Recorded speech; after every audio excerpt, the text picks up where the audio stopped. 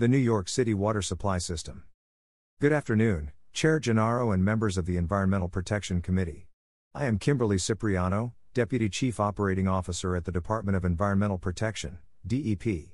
I am here today to speak about New York City's robust testing protocols for drinking water and wastewater, as well as the three bills being heard today.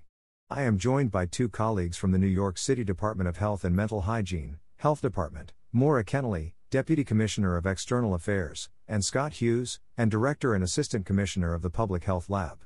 I am also joined by DEP colleagues Salome Freud, First Deputy Director in the Bureau of Water Supply, and Jonathan Hoffman, Director of Regulatory Compliance and Innovation in the Bureau of Wastewater Treatment. For more than a century, DEP has been dedicated to protecting public health and the environment by providing high-quality drinking water and managing wastewater and stormwater. Our mission has expanded to include reducing air, noise, and hazardous materials pollution, but our dedication to being a world-class water and wastewater utility has never wavered. Drinking water testing. DEP provides more than 1 billion gallons of drinking water every day, serving nearly half the population of the state throughout the city and neighboring communities upstate. Our nearly 2,000 square mile watershed includes 19 reservoirs and 3 controlled lakes. It is located in portions of the Hudson Valley and Catskill Mountains, reaching as far as 125 miles north of the city. We encourage the Council to come tour our reservoir system. The quality and taste of New York City's drinking water is world-renowned. A dedicated team of scientists throughout the watershed and around the city makes this possible. Each year, our scientists collect nearly 45,000 samples from the watershed and street-side sampling stations. Those samples are analyzed more than 550,000 times at our 4 water quality laboratories. In addition, our robotic monitoring stations in the reservoirs provide another 2.7 million tests in a year. Testing is conducted throughout the distribution system, in the reservoirs, and in the feeder streams and wells that are potential drinking water supply sources. The tests look for a wide variety of microbiological, chemical, and physical potential contaminants. Our efforts are cataloged in the annual Drinking Water Supply and Quality Report. Wastewater testing. DEP has a team of scientists that test our wastewater for 2 primary purposes: process control and regulatory compliance. DEP relies on microorganisms that are naturally present in wastewater to consume organic material as part of the wastewater treatment process.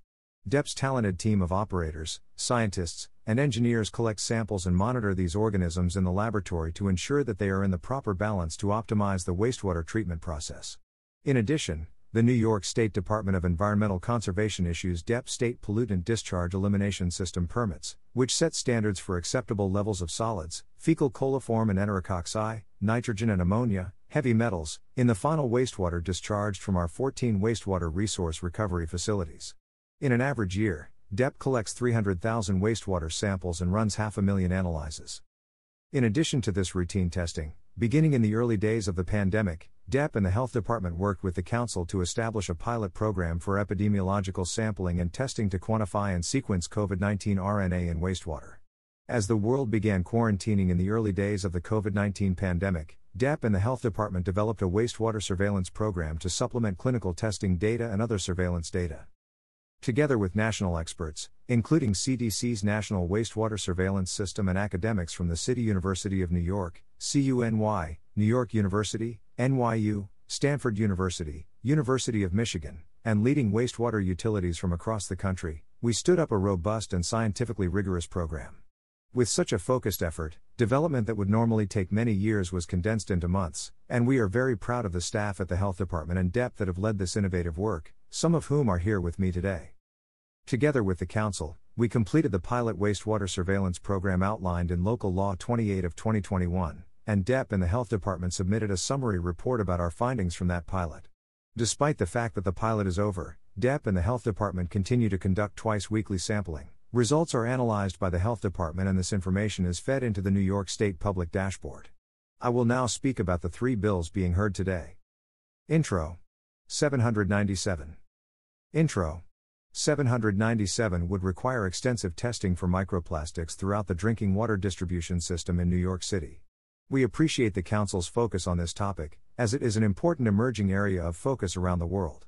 While DEP shares the goals of this bill, to ensure that NYC's drinking water continues to meet our high standards, we propose a different testing protocol than the one set out in the bill. I would like to take a step back and talk about how drinking water standards are set. Drinking water standards are set nationally by the U.S. Environmental Protection Agency under the provisions of the Safe Drinking Water Act. In addition to adopting the EPA standards, the New York State Department of Health can establish its own standards or expand upon the EPA standards, provided they are more stringent than the federal standard. For emerging, unregulated contaminants such as microplastics, the New York State Department of Health has established the NYS Drinking Water Quality Council, DWQC, to provide technical review and science-based recommendations for the regulation of new contaminants. At this time, the DWQC has not developed a recommendation specific to microplastics. DEP, as a permitted water utility, does not have the authority to establish drinking water standards. We serve the community by ensuring that the drinking water we provide meets the standards that public health experts have set. As I discussed earlier, we have a robust testing and quality control system to ensure that we meet these standards.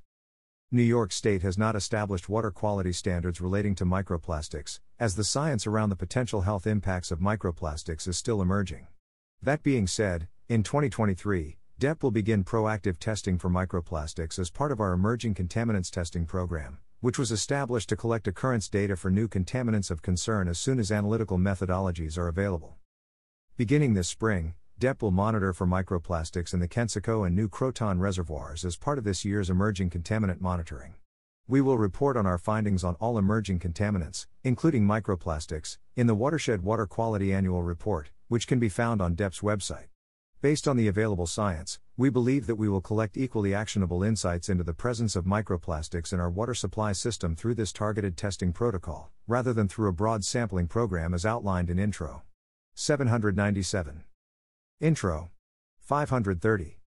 Intro 530 would require DEP to alert relevant community boards and council members in advance of construction or maintenance work that could cause discolored water or reduced water pressure.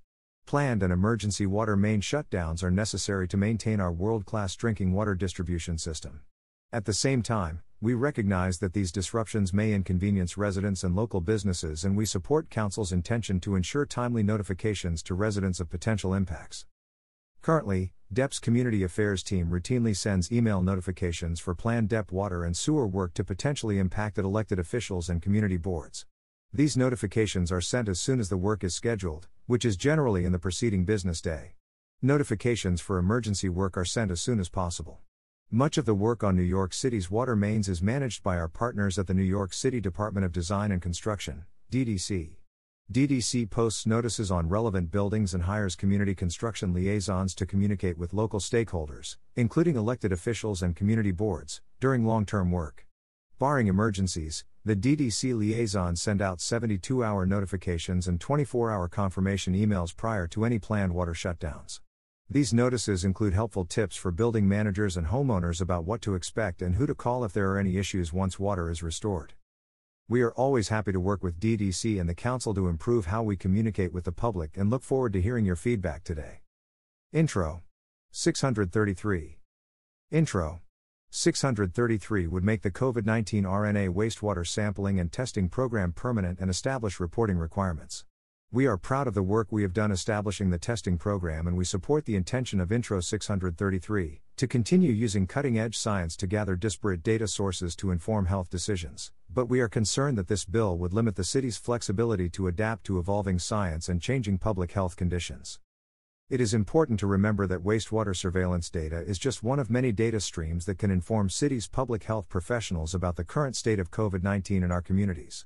The Health Department uses this information in conjunction with data from its robust surveillance system, which includes monitoring case reports, syndromic data, and hospital capacity, sequencing specimens to estimate the prevalence of variants of concern and other data streams to make public health decisions.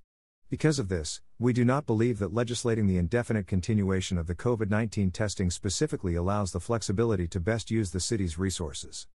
Thank you again for the opportunity to testify today. My colleagues and I are happy to answer any questions that you have.